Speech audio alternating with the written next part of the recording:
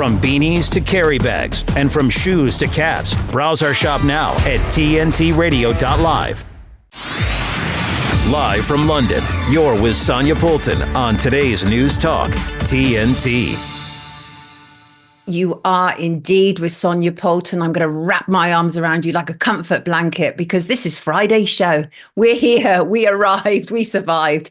Wonderful, as always, to have you with us. How are you doing in the chat this morning? Good morning, Peter and Lord and Chris and Zoe and the whole crew in the house. Wonderful, wonderful to see you. Well, I see that Breathtaking, the new ITV drama, is kicking up something of a storm and a stink in the UK. It's been on all this week. ITV, the same people who brought you the docudrama about the post office.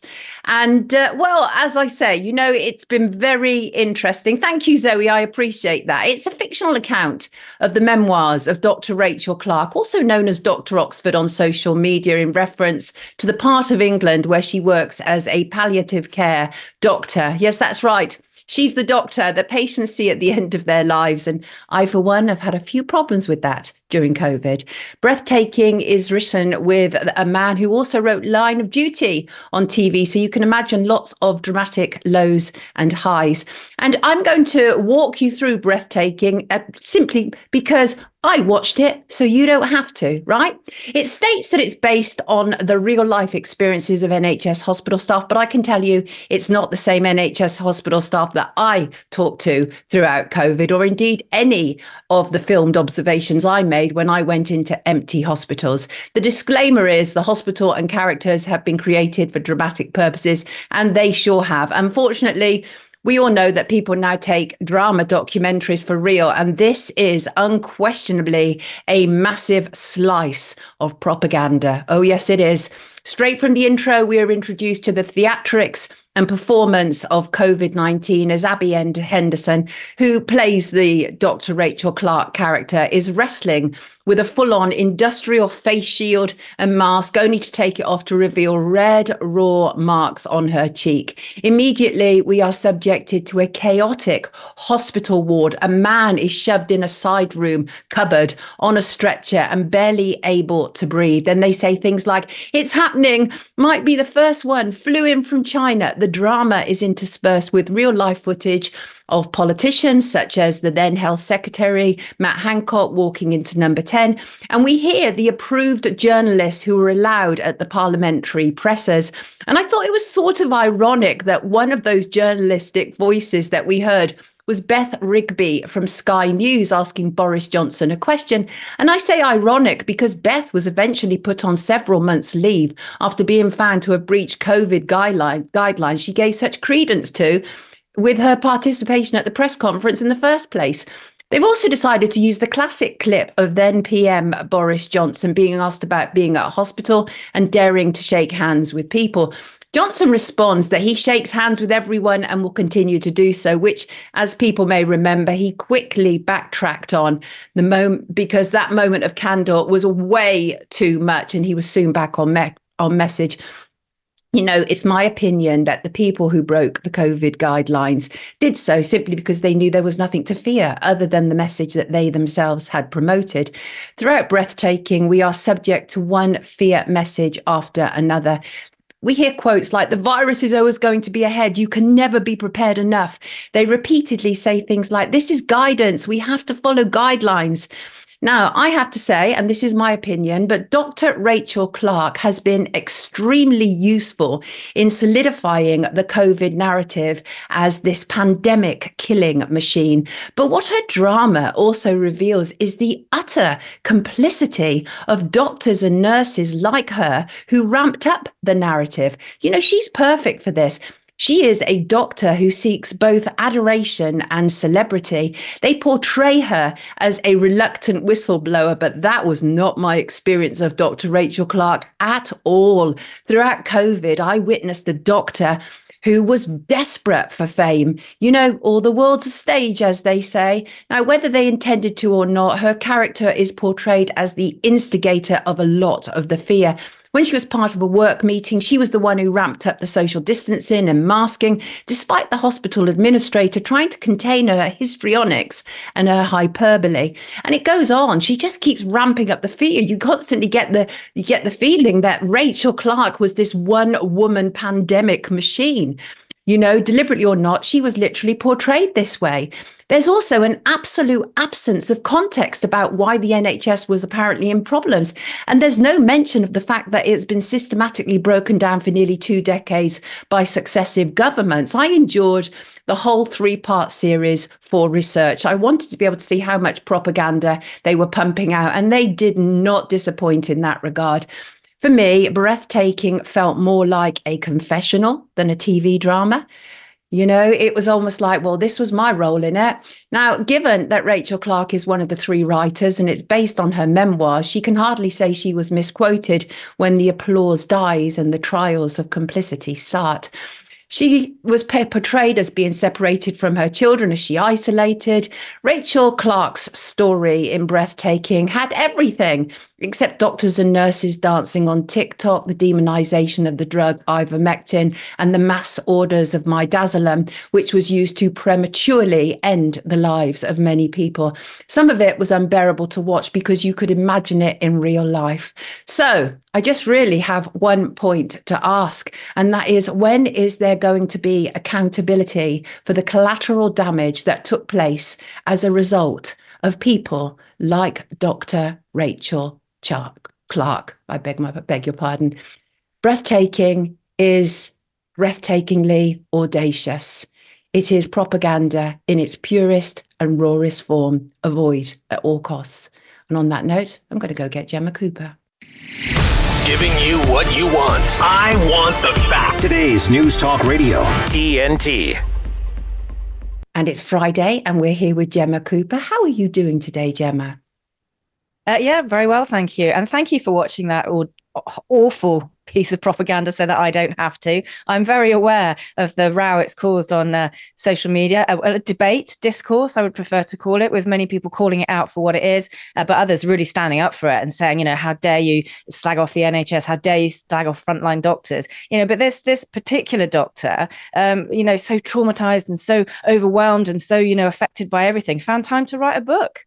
Found time to keep a diary, with one eye on the future. It's almost political, isn't it? That's what politicians do. One eye on the future. They know when they leave office, they'll release their book and they'll make loads of money. That's what this absolutely whiffs of. And actually today, she's in a national newspaper, with her side of it yet again, the reaction that this whole thing has generated, how she's overwhelmed by messages of support. And, it's all about her, isn't it? Classic narcissism, classic gaslighting, manipulation of the facts, and doubling down all the time. I mean, really, what a piece of work. So thanks for watching it. I didn't go near it. I wouldn't go near it. I wouldn't give it an ounce of my attention. But you've taken one for the team there, Sonia, taken one for the TNT team. Absolutely. And you did remind me yesterday in conversation that it was Dr. Rachel Clark, why Bob Moran, who is actually coming up on the Abby Roberts show later, why Bob Moran ended up leaving the Daily Telegraph. Well, I don't think he left. I mean, I think he was unceremoniously. Oh, no, he didn't leave. You're right. Yeah, I don't think Ejected. he left. He was ejected. He was fired, wasn't he, as a direct result of her actions and the spat that they had, again, on social media. So she found a lot of time to go on social media, didn't she, at the height of the scamdemic, and has caused rows with people, caused people to lose their jobs. Make up your mind, love. What are you doing? You a frontline doctor, desperately busy saving lives, or are you enjoying the considerable attention that you've garnered with your actions? Really, we saw a lot of that, didn't we? We saw a lot of people high on their own supply of narcissism. Suddenly the attention's on them. They're really getting off on the, save lives, protect the NHS. The real scandal, of course, with this docudrama, and the word is on drama, is we should be in the NHS now. We should be making films about the NHS and the state of it now, not looking back and repeating fear-based propaganda. The investigation now is why there's 8 million people on the waiting list as a direct result of government policy. And nobody wanted to go near a hospital. Nobody wanted to go near a GP. And that's the legacy that we're still looking at. I mean, it's just absolutely, this is a scandal, this one, because after the post office drama, people will be thinking that this is real, because the post office, generated such great headlines and was written in such a credible way by a proper writer. People will look at this drama and think it's the same as the post office, and they'll believe it. They will believe it. If you're still into mainstream narratives, you'll believe it. That's a scandal as well.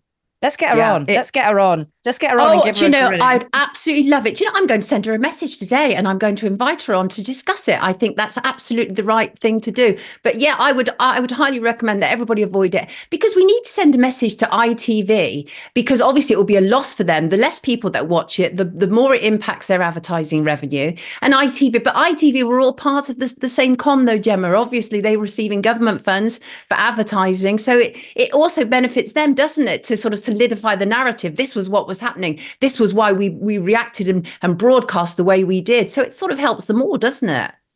It does. And I wonder when this decision to make this drama was taken. Obviously wouldn't have been just taken yesterday to make this piece of propaganda. They would have read the book. They would have thought about this. There would have been endless production and commissioning meetings, shall we, shan't we? And I wonder now, given the reaction it's generated, and it's a real 50-50 split, the reaction that, that this has had, do they regret it? Because once the commissioning process is in full flow, it's kind of hard to unwrap it because it costs a lot of money to commission a drama, as we both know. We've both worked in the media, but now the public mood has shifted away from this narrative. It's not 100% been well received. Far from it. Do they regret it? I mean, it's done. The damage is done. It's out. But will there be subsequent dramas like this or subsequent docudramas? I don't know. I really don't know. I haven't watched it. I'm not going to go near it. Let's end the debate here. Unless she's got the balls to come on TNT, then I'll watch with interest. That would be tremendous. Absolutely tremendous. So what are we discussing today? Well, we're discussing Shamima Begum. She finds out today if she can return to the UK and get her UK passport back. I mean, this is a story that has been running since 2015, when the schoolgirl, she made world headlines, didn't she? She dropped out of school with 2 friends, traveled to Syria, ended up marrying a Dutch ISIS fighter, had 3 children with him who all died, and then went missing until she was found in 2019 in a refugee camp in Syria. And since then, really, there has been a series of huge legal battles since 2020. She decided she wanted to return to the UK. She was stripped of her citizenship because she joined ostensibly a terror organization. Savi Javid, he revoked her citizenship, took away her UK passport, which was a controversial decision because it could have left her stateless without a home. But they said she was Bangladeshi by descent, so that was effectively she could return to her homeland there. But there's been a series of legal battles. She expressed remorse. She says she was young. She says she was recruited for a while. She says she had no regrets about joining ISIS, but then she said she did have regrets. She wanted to come home. And then there's been a huge legal battle, which eventually she did lose in October last year, February last year rather. She appealed in October last year. She's still in a refugee camp, but her lawyers are now arguing a point of law, which is that she probably was a victim of human trafficking. She was recruited by the ISIS propaganda machine for sexual exploitation. And if that is the case, if she was a victim of human trafficking when she was young, that is a point of law that the UK government should have considered more, because it has a duty of care to people who have been trafficked. So they're going to argue the appeal on that case. They have argued the appeal on that case. That's what her lawyers are saying. The Casey for the Home Office says even if she was trafficked, it's still a matter of national security, giving her a UK passport back, given her links to terror organisations. It doesn't negate what happened. So she appealed. We'll see today the appeal decision is being handed down at 10 a.m. But much like Julian Assange, it won't be the end of it. It'll be a decision. Then there'll be the appeal hearing, and it'll just go on and on and on at a considerable cost to the UK taxpayer, I have to say. So that's where we are. She's 24 years old now. You could argue she's grown up a bit. She has been on mainstream media outlets over the last few years saying she does regret what happened, and she was young and she was naive and she was trafficked and she wants to come back to the UK. She's living in a refugee camp. I wouldn't wager she wants to come back to the UK. But I do think the cost of the taxpayer is now being considerable, and this won't be the end of it today at 10 o'clock. It will run on and on and on and generate more headlines. It was a huge story, huge. I'm astonished to hear you say she's 24. She's frozen in my mind as being 15. I can still see the image of her and 2 other girls walking. And I'm very torn on this, Gemma, because she was 15 years old. And, we don't seem to have a problem in accepting that Pakistani grooming gangs or Muslim grooming gangs exist here and are grooming girls. But we seem to have a problem in accepting that she could perhaps be a victim of such a similar kind of gang. And, I have to go back to the fact that I believe she was very young. And I would, if I had the power, power, I would absolutely ensure that she was brought back to the UK. But I don't have that power, unfortunately. And I tend to think that she's like a bit of a political football these days. I think that she's a sort of warning to other people, much like Julian Assange. I'm not comparing her to Julian Assange in what they set out to do, absolutely not. But in terms of, she is a warning to other people. Do not follow her footsteps. You will be ostracised from the UK. Where do you stand on the issue? I'm not entirely sure. I think the key thing is she was 15, as you rightly say. And at the time, she said she hated the UK. She hated everything about it. And she had no regrets. And now she's grown up a bit. She's 24. She's still young. And she says she didn't hate the UK. She hated her life. And now, what 15-year-old does not identify with those sentiments? You know, you're a confused teenager. We don't know a lot about her family background, and you know, but the fact that, you know, her and two others left the UK in quite a sophisticated way and did end up, you know, in this camp. You know, it does smack of a sophisticated network. It does smack of trafficking. They obviously were told where to go and what to do. What was, you know, extraordinary was the level of interest globally, and it's still running on. It's making headlines this morning because of this appeal hearing. So it depends, you know, where this appeal hearing goes. The UK government and the Ministry of Justice were adamant at the time, you are not coming back. So the key is, was she trafficked? And if she was, it's open to a whole other debate, because is she the only one? Far, far from it, I am sure. But she's the one that made all the headlines. She did indeed. This has been Friday's edition with Gemma Cooper, and I will be right back. We'll see Gemma, of course, again on Monday. Have a great weekend, Gemma. TNT's Hervoy Morich. Putin said Biden would be a better U.S. president for Russia than Trump, and dismissed concerns over his counterpart's age and acuity for the role. So maybe he's afraid of that label again of Russian collusion, Trump, Putin, and whatnot. But, you know, he's made the statement in the past that it doesn't matter who's in the White House, left or right, Democrat or Republican. Once the president gets in, men in black suits show up and tell him what to do. Hervoy Morich on today's News Talk, TNT. This is generally the view of people. Oh, we don't know much about Assange. Well, you should know, because whether you know it or not, he is fighting for you. For your courage and leadership and tenacity in journalism and publishing. Since 2010, Assange has been held in progressively narrower, darker, colder, and crueler spaces. He has been detained since the 7th of December 2010 in one form or another. And we are now here after years of imprisonment. WikiLeaks is a non-state hostile intelligence service. I think the man is a high-tech terrorist. A high-tech terrorist. A traitor, a treasonous. He has to answer for what he has done. Assange faces up to 175 years in prison for publishing classified documents exposing U.S. war crimes. The U.S. government narrative about Julian is a complete fraud. It is a complete fraud from A to Z. Julian took on the most powerful countries in the world, basically all of them. We now have confirmed that there were plans to kidnap Julian here in the center of London, or even assassinate him. No one who instigated that illegal and immoral war has been brought to justice. But the great truth teller sits behind bars. If wars can be started by lies, peace can be started by truth. Julian Assange is a hero. What if everything we thought we knew about somebody was a lie? Would we be willing to go on a new journey of understanding? This is a story of deception, lies, bravery, and a man who risked everything to bring the truth to light. Mr. Assange shows all the symptoms that are typical for a person that has been exposed to psychological torture over a prolonged period of time. He looked at me intensely and said, "I hate to say this." He then hesitated, visibly troubled and searching for words. And then he finally said, "Please, save my life." May future generations have the ability to speak without restraint. May our children and their children know truth and have access to information that leads to justice. Wherever Julian goes, free speech goes with him. If there is a bird that is about to take flight, stretch her wings and rule the skies, may it be a peace dove and no longer a bald eagle. If you think Assange is a traitor, he's a rapist, he's a narcissist, he's a hacker, I don't blame you, because you have been deceived. And if you think you've not been deceived, that's normal, because otherwise it wouldn't be deception.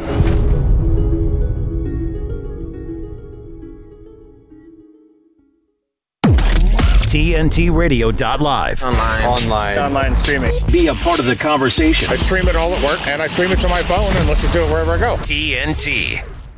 Well, your messages are coming in thick and fast, as they always do, and we appreciate them greatly. In reference to the breathtaking intro that I did, Shin says, we haven't got a TV. Me, 25 years and counting. My missus, 35 years and counting. The children have the garden and the animals. That sounds like a very productive way forward. And Holly says, let's face it, they are scared and they know they need a drama to keep public opinion on their side. Thank God I don't watch the telly box. So say all of us. And Chris, in reference to my invitation to Dr. Clark, says, hope she accepts, doubt she will. I highly doubt she will. And obviously the conversation that Gemma was just telling us about is very divided you greatly. Some people are saying, yes, she's 15. We didn't know what we were doing at 15. And others are saying, yes, we did. We did know what we were doing at 15. So very, very divided. As I say, I'm on the side of she was 15 years old. I am worried that Shamima Begum was trafficked. And on that note, I want to welcome a doctor who is not a coward and who has been prepared to speak up throughout, rather a surgeon, actually. Dr. Anthony Hinton. Good morning, Tony. How are you today? Good morning, Sonia. I'm very well, thank you. How are you? Absolutely wonderful. Sorry, I've got a bit of an itchy nose going on there. Forgive me, everybody. Absolutely wonderful. Even better to see you. Now, Tony, when I said to you yesterday, have you watched Breathtaking? Would you like to share with the viewers what your response was?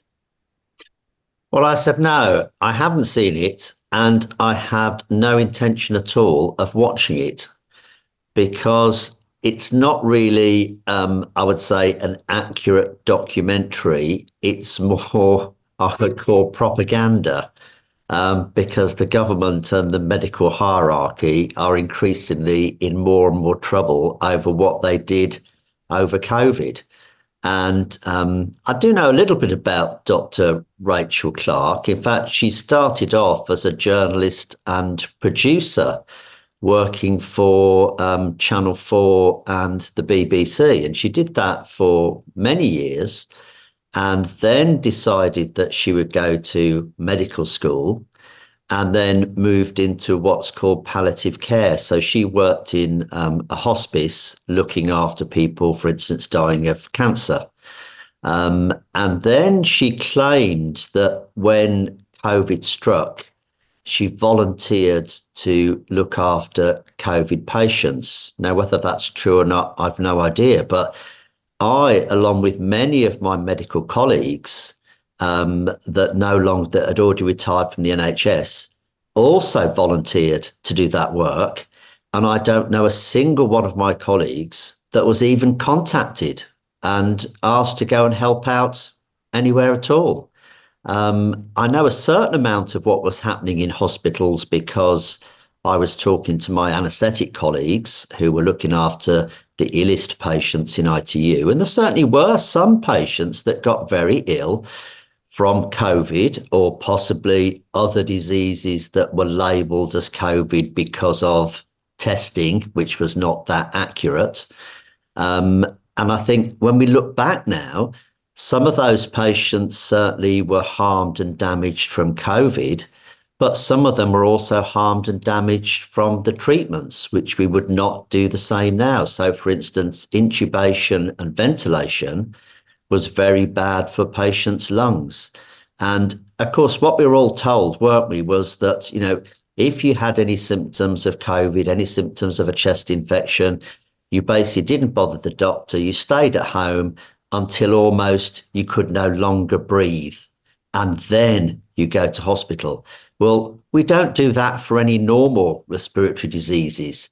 You treat these things early. So it could be, for instance, just some antibiotics early on to prevent a bacterial pneumonia on top of possibly something like the flu, would have solved the problem for lots of those patients. Obviously, the longer you leave a patient and the sicker they are, then the more difficult it is to deal with them. But I did listen to an interview Dr. Rachel Clark did, very soft interview, I have to say. I think it was on Good Morning Britain or something. I wasn't watching the programme, but there was a clip on the internet. And she's obviously very much against the current government. I'm not sure whether she's a Labour supporter or a Lib Dem supporter, but there's a long history of criticising anything that the Conservative government does. And I have to say, even though I voted for them, I criticise everything the Conservative government does now because they don't do anything Conservative. Right. I think that's a lot of people's problems with them, isn't it? Yeah, she's definitely involved in the political side, no doubt about it. A lot of what she says is political. So she's a combination between a political animal and somebody who is very clearly, to me, fame hungry. I've been around a lot of people like Rachel in my life as a journalist, and I can smell them a mile off, Tony. I absolutely can. I knew, 3 years ago, I was like, this one wants fame. That's what she wants. And there are lots of questions now about her CV as well. So listen, let us take a quick break to go to the news headlines, and we will be right back. And we're getting back to the news. Back to the news. TNT Radio News. What the Matt Boyland here with a look at your TNT headlines. Incredible visions emerged out of Spain, where a fire has engulfed 2 high-rise buildings, killing multiple people. Nigeria's defence chief has slammed the West for allowing its weapons to end up in the hands of terrorists. Iran has blamed Israel for last week's explosions that ruptured 2 of the country's key gas pipelines. And a police officer in Australia has been charged with murdering his ex-boyfriend and his new partner before disposing of their bodies. On air and on the app. I listen on the app. Stay up to date around the clock. I listen, therefore I know. Today's News Talk Radio, TNT. I'm just here talking with Surgeon Dr. Anthony Hinton, consultant surgeon, 30 years experience, now retired from the NHS. So you could be pretty sure that he knows what he's talking about with reference to his comments regarding this programme that set everybody alight, breathtaking. So, Tony, let us talk about things that we know are fact. There's been the largest COVID vaccine study ever that has finally revealed some of the actual health risks, but it all seems like it's very minimising. Are you familiar with this study? I am. And in fact, we do have to pay a lot of attention to it because it was at least partially set up and funded by the CDC, the sort of American healthcare regulator. And obviously, the larger the study you have, the more reliable are the results. And this was just over 99 million patients. And a lot of the things that we're looking for, the complications after vaccines, are thankfully relatively rare. But if you're giving out billions of vaccines, it still amounts to millions of people that have been harmed. And of course, Rishi Sunak stood up in Parliament just 2 weeks ago and just made the statement, COVID vaccines are safe.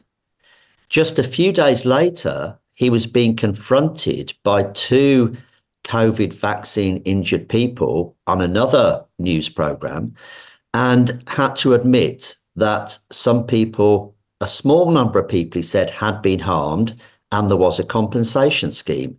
Well, obviously, those 2 statements don't add up. You can't say on the one hand, they are safe, full stop. And on the other hand, some people have been harmed and there's a compensation scheme. There is no medicine in the world that is 100% safe. And that's part of the problem with this whole COVID thing. Lockdowns and vaccines were all just done without any thought of what the downsides might be. So if we just look at a few of the complications, let's just take the heart complications, which I think everybody accepts now there are heart complications from COVID vaccines, not just Pfizer, but Moderna and AstraZeneca as well. So I've got a couple that I just jotted down. So for myocarditis, that's inflammation of the heart muscle. And that's very important because inflammation of the heart muscle, if those heart muscles are damaged beyond repair, then they die and they're not replaced with new heart muscle. They're replaced by scar tissue. So it can have ongoing consequences for the rest of somebody's life. So for Pfizer, from their second dose, you were almost 3 times more likely to get myocarditis than someone that hadn't had the vaccine. For Moderna, on their second dose, it was 6 times higher. And for AstraZeneca, for pericarditis, which is inflammation around the heart muscle, that was almost 7 times higher than someone that hadn't had the vaccine. Now, if you remember, when we were being given COVID figures every single night and the percentage of people that had COVID and things like that, and your chance of catching, your chance of dying, we were talking about tiny, tiny percentages, often less than 1%. Now, we have to bear in mind that something that is almost 7 times more likely in the vaccinated person than the unvaccinated is equivalent to 700%. That's how percents work. And yet, with COVID, we were talking about fractions of 1%. Now, you talk about the myocarditis, and of course, people say, but people that had COVID could also get myocarditis. But I certainly can't remember, and I don't know whether you can remember, Sonia, but during that first year, 2020, how often were we told that people that got COVID were then suffering from myocarditis? No, I never heard it. Never heard it. No. That started to come about once it became clear that the vaccines were causing myocarditis. Right. And even if it were the case that a small percentage of people after COVID were getting myocarditis, that doesn't mean that you're better off taking the vaccine, because the vaccine doesn't stop you catching COVID or passing it on. Completely opposite to what we were originally told, of course. We were told if you took it, you couldn't pass it on. But you can still catch, you can still pass it on. So if there is a slight risk of myocarditis from COVID, that is just adding to the additional risk of myocarditis from the vaccine. The two add together. Right. The risk from the vaccine doesn't stop the risk from COVID if there is one, because it doesn't stop COVID. Right. So there would still be a point in taking the vaccine in order to try to prevent something it doesn't prevent. There's lots of other neurological conditions as well. There's a thing called Guillain-Barré, which is a thing where you get some inflammation in your spine and you can end up with paralysis. At least probably 90% of people with that will make a 90% recovery. So that means 10% of people may only make a 10% recovery. Right. So again, there are lots of neurological, there are lots of immunological problems. And the issue is that this is pretty much all being ignored. You know, in the UK, we have this yellow card system to report these side effects. In America, they have this VAERS system. But I've done so far 15 yellow cards on my patients that they're mainly people that have ended up with tinnitus, which is noises in the ear after having a COVID vaccine, or a few patients I've seen with intractable severe migraines after the vaccines. And I've sent off all those yellow cards. I've had no contact at all from the MHRA who run the yellow card system. No one has contacted me to say, could we have more details of these patients? Are the patients happy to be contacted for us to ask them some questions? It's a pointless system. It's just ignored. And in fact, the head of the MHRA herself said they had become an enabler for the pharmaceutical industry, no longer a regulator. Well, that's not their job. Their job is to regulate. That is absolutely Absolutely not their job. And just because time is limited for us, Tony, I want to address this issue because it's absolutely linked to what you're saying. And that is about the Office for National Statistics suddenly changing how they are calculating excess deaths. What's going on here? Well, let me just first say there's no perfect way to calculate excess deaths. The traditional way was you took the previous 5 years, you divided that by 5 to get an average number of deaths per year. And that was your baseline. And then you compared the year you were concerned about, how many more deaths or less deaths were there that year than that previous 5-year average. Now, in 2020, the year of the so-called pandemic, the 5 years before were 15 to 19. And then there was a big jump in 2020. And then 21, 22, the excess deaths just kept on going up. Now, there's a number of tricks that the ONS do. The first is they started to include 21 and 22, which already had a large number of excess deaths, in calculating the 5-year average. So the 5-year average is just going up and up and up and up. If you do that for 5 years, your excess deaths disappear. Just with calculation. Yeah. But they've gone even further than that. They've suddenly decided that no, the 5-year average isn't good enough. It's not accurate enough. So they've now made a model. Now, that'd be a whole new program about the use of models during COVID, and we know where that got us. But they've got this model, and suddenly the excess deaths they reckoned from 2023, they thought were 30,000. A lot of us would say 60,000 because of the other tricks they do. Suddenly that 30,000 has become 10,000. Wow. Have these 20,000 people just come back to life? Right. I mean, this is just deception, isn't it? This is deception. There are a lot of questions being asked about excess deaths.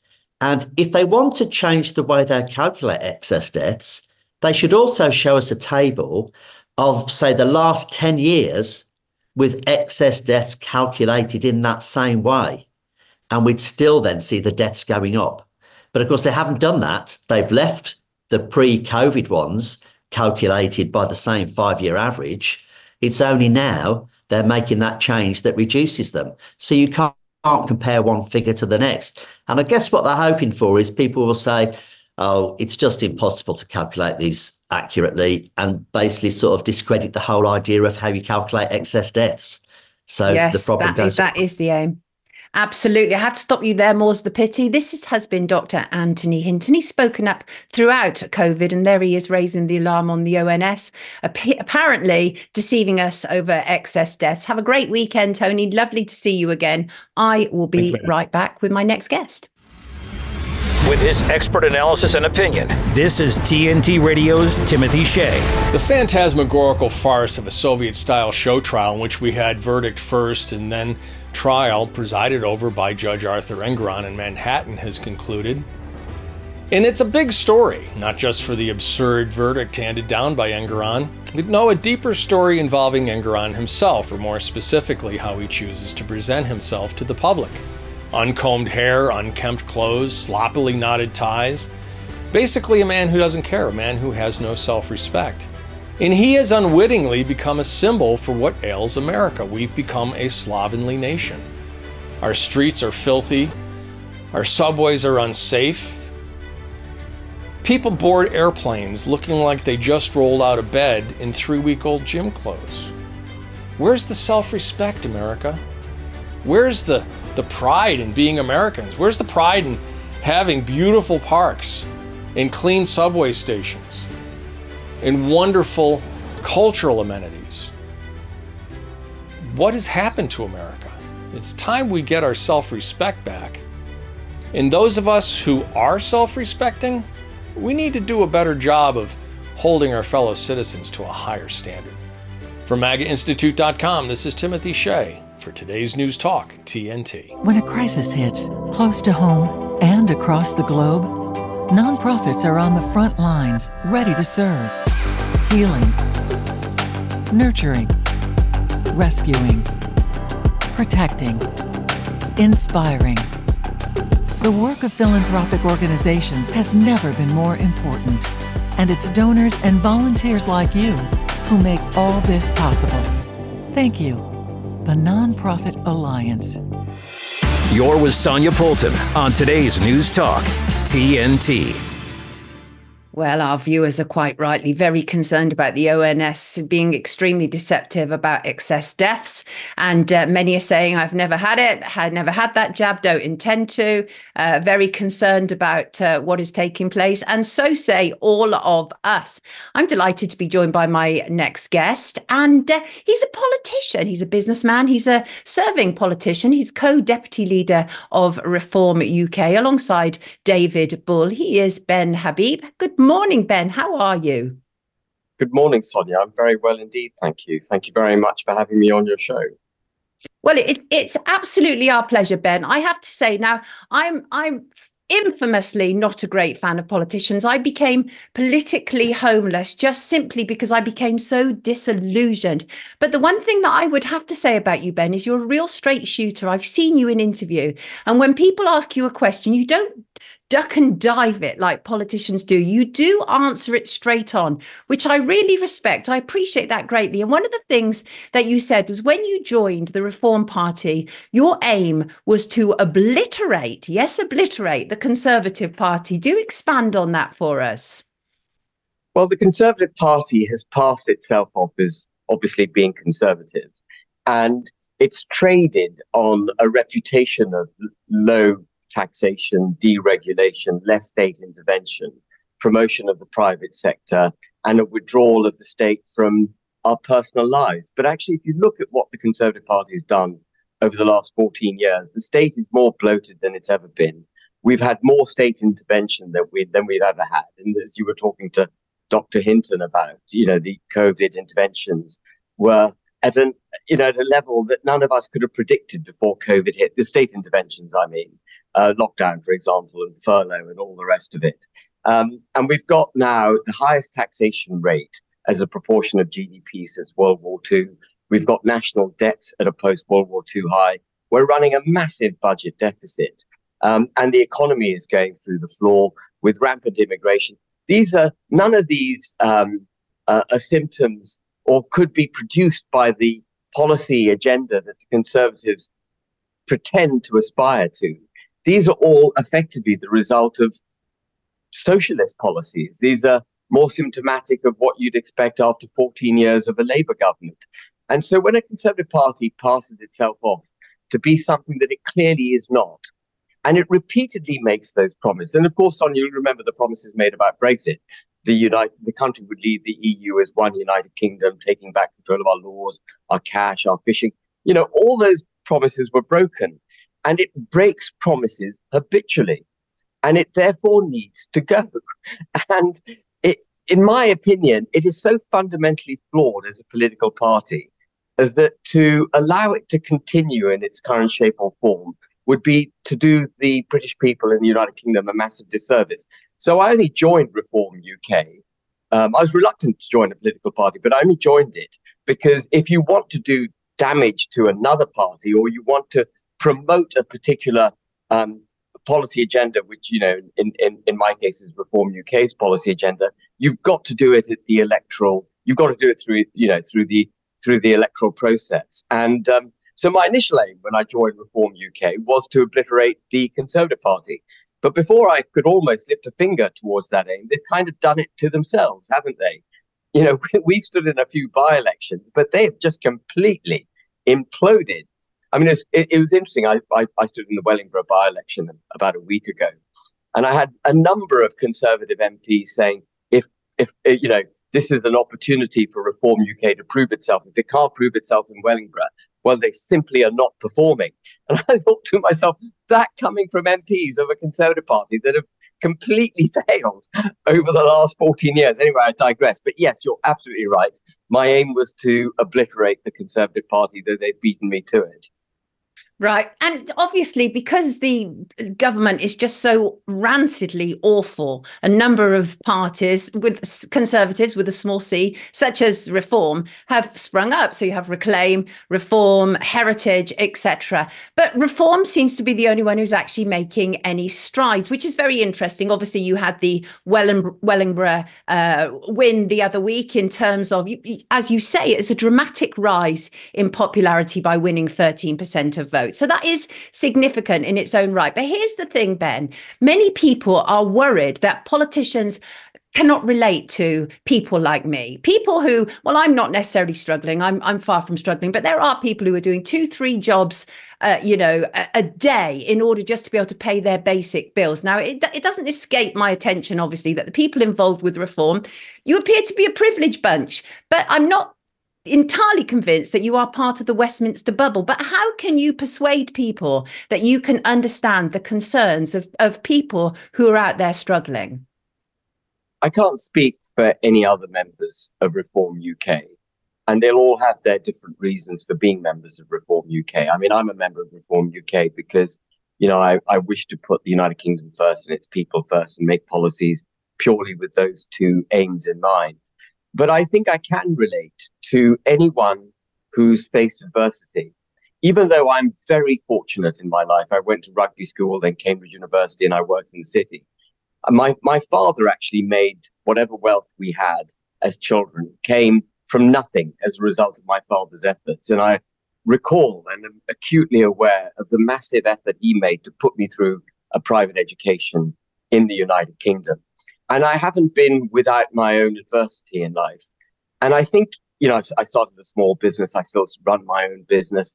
And if you've done that, you know what it's like to be up against it. And a fear of failure, this is it's a personal question, so I'm answering it in a personal way. The fear of failure is what drives me most. And I think when you work in adversity, when your life is conducted in adversity, which is the vast majority of us. Most of us go to bed worrying about our security. Where is it going to come from? What's next? How am I going to manage? If you've been accustomed to that, if you've experienced it, I mean, I hope people don't always feel it, but if you've had that experience, then you can relate to people who are suffering and struggling because you've been there. And I think the fear of failure, which has driven me on in my life, has allowed me, I believe, to connect with people who are struggling. And so I know what it means to want to be able to make more money, to want to be able to keep that which is legitimately yours and not have the state dipping its hands into your back pocket to take it, to be able to afford to buy what you wish to buy, not to have your wages undercut by some unfair competition. And from a political perspective, right. That, of course, referring to, rampant immigration of unskilled workers and so on. So I think I do relate to it. And the other thing I'd say, Sonia, and I think it's lost on people, is if you wish to be a politician in a democratic system, then you better get comfortable with promoting the interests of the working and middle classes, because democracy, the vast majority of people are the working and middle class. And if you can't get your head around the promotion of their interests, frankly, you shouldn't be in a democracy. You're in the wrong form of governance. I agree with you. I think there's a lot of votes out there waiting to be had. That's the truth. There are many people who have become absolutely politically homeless and they're looking for a home. I have a lot of issues, obviously, with the two-party system, as indeed I know you do. But let's look at some of Reform's policies. We know that the idea is to reduce taxation, reduce illegal immigration. Now, there are other hot issues that really concern people. And one of them absolutely has to be to do with Israel and Palestine. Where does Reform stand on that? Would Reform call for a ceasefire? So there are two debates. Before we enter the discussion on ceasefire, can I just say there are two debates taking place about Syria and Gaza. Not Syria, Israel and Gaza. The first debate is obviously the foreign policy debate. What should what should Israel be doing? And is it going too far, et cetera, et cetera? But there's a parallel debate, which is one that concerns me more, frankly, if you don't mind me saying so, than the principal foreign policy issue. And that is what's happening domestically in the United Kingdom. And the Israeli-Gaza conflict is playing out on the streets of the United Kingdom. And that concerns me. Being a member of Reform UK, and as I mentioned, I'm in it for the United Kingdom, for the interests of the people of the United Kingdom. What I see on the streets of London and what I see happening in the United Kingdom, including, for example, Lindsay Hoyle, our speaker, collapsing to the pressure of threats of violence if he didn't allow the Labour amendment to be heard in Parliament the other day, tells me that we've got fundamental issues at home which are being played through the prism of the Israeli-Gaza dispute. And what I mean by that is the multiculturalism that we've practiced over the last 25 years, taking on, North Africans, Middle Easterns, Pakistanis, Indians, and so on, bringing them to the UK, making no attempt for people to integrate, allowing cultures to propagate themselves independently of integration, so that you've now got multi-silos of different cultures operating in the United Kingdom, often in antipathy to each other, and often in antipathy to British culture, British history, our British values. And I do take that point. Yeah, I do take that point, Ben. Yeah, no, I absolutely do take that point. I think one of the big concerns that many people have about politicians is politicians seem to be answering to everybody else except us, which in part you've just actually addressed. And I absolutely take that. People are deeply concerned about the sort of globalist nature of politicians, the fact that so many politicians are in the pocket of Israel. And that is a problem. And I think that if Reform UK actually want to be able to make strides, I think that the Israel issue and that of ceasefire is one that needs to be tackled and addressed personally, just being on the ground and hearing what people have to say. But I do take your point that we are overly focused almost constantly on everybody else's foreign policies, right? Yeah, I mean, Ukraine's another classic example. When Russia invaded Ukraine, of course, it was absolutely right that we should arm Ukraine and make sure that we didn't find Russian missiles on the border with Poland. But we achieved that aim pretty quickly as a country. Russia got pinned down in the southeastern region of Ukraine. Within months, they were pinned down in that area. But the narrative that we adopted in the West was one of anything that Zelensky wishes to do, we will finance. Ukraine has to be entirely free, and it's for Zelensky and his people to decide how they're going to do it. And we will write a blank check, in effect. And we spent £5 billion. The US has spent $150 billion financing the Ukrainian war. $5 billion for us is a lot of money when you think about it. Oh, it certainly is.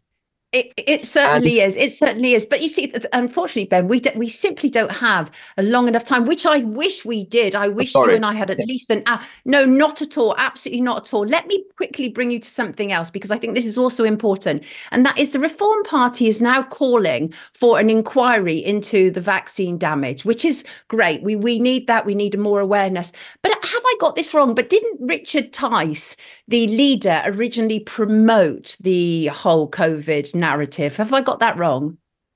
I think Richard would dispute that. You'll have to ask Richard himself what his views were during COVID. I think there is a video going around, which frankly, I haven't seen, but there is a video going around in which David Bull and him discuss vaccines. And I think he apparently said that those in the front line of NHS should be vaccinated, or words to that effect. But I mean, what I would say about Richard is that he's human. And as we went through that COVID period, lots of, the state was basically scaring us into submission. That's what the whole state machinery was about. Some of us didn't fall for it. I didn't fall for it because actually I'm quite fatalistic. I mean, I think if a virus is going to jump down and kill me, well, so be it. That's just, death is part of life. I would never wish to give up my civil liberties and my freedom for fear of death. But that's me personally.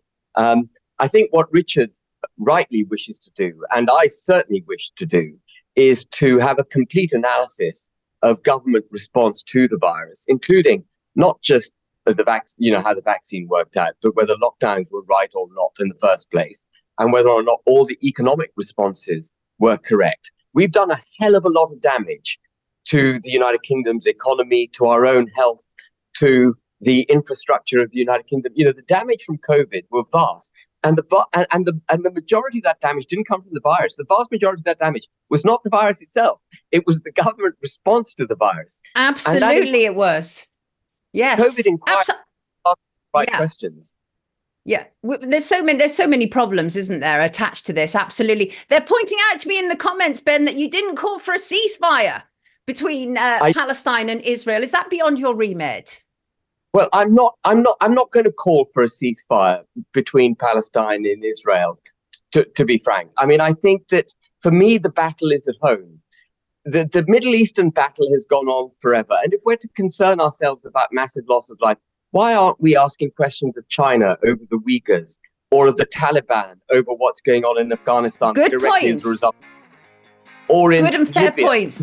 Oh my gosh, we are going to have to leave you there, which is such a pity. This, everybody, has been Ben Habib from the Reform UK, and at least he's had the guts and courage to step up to the plate and answer some direct questions, which I can always respect. Thank you so much, Ben. Truly appreciate your courage in doing that. Really, I do. So this brings us to the end, of course, of the Sonia Poulton Show on this historic week where the High Court are making decisions about whether Julian Assange can appeal against extradition. We've been there all the way this week, from the premiere on Sunday through to the days outside the High Court. I want to thank everyone who made this possible, all the incredible TNT crew and you wonderful people out there who support our work. This is today's News Talk, and we are indeed lighting the fuse for freedom. Have a terrific weekend, everybody, and stick around for more great TNT shows, including Abby Roberts. Take excellent care of yourself.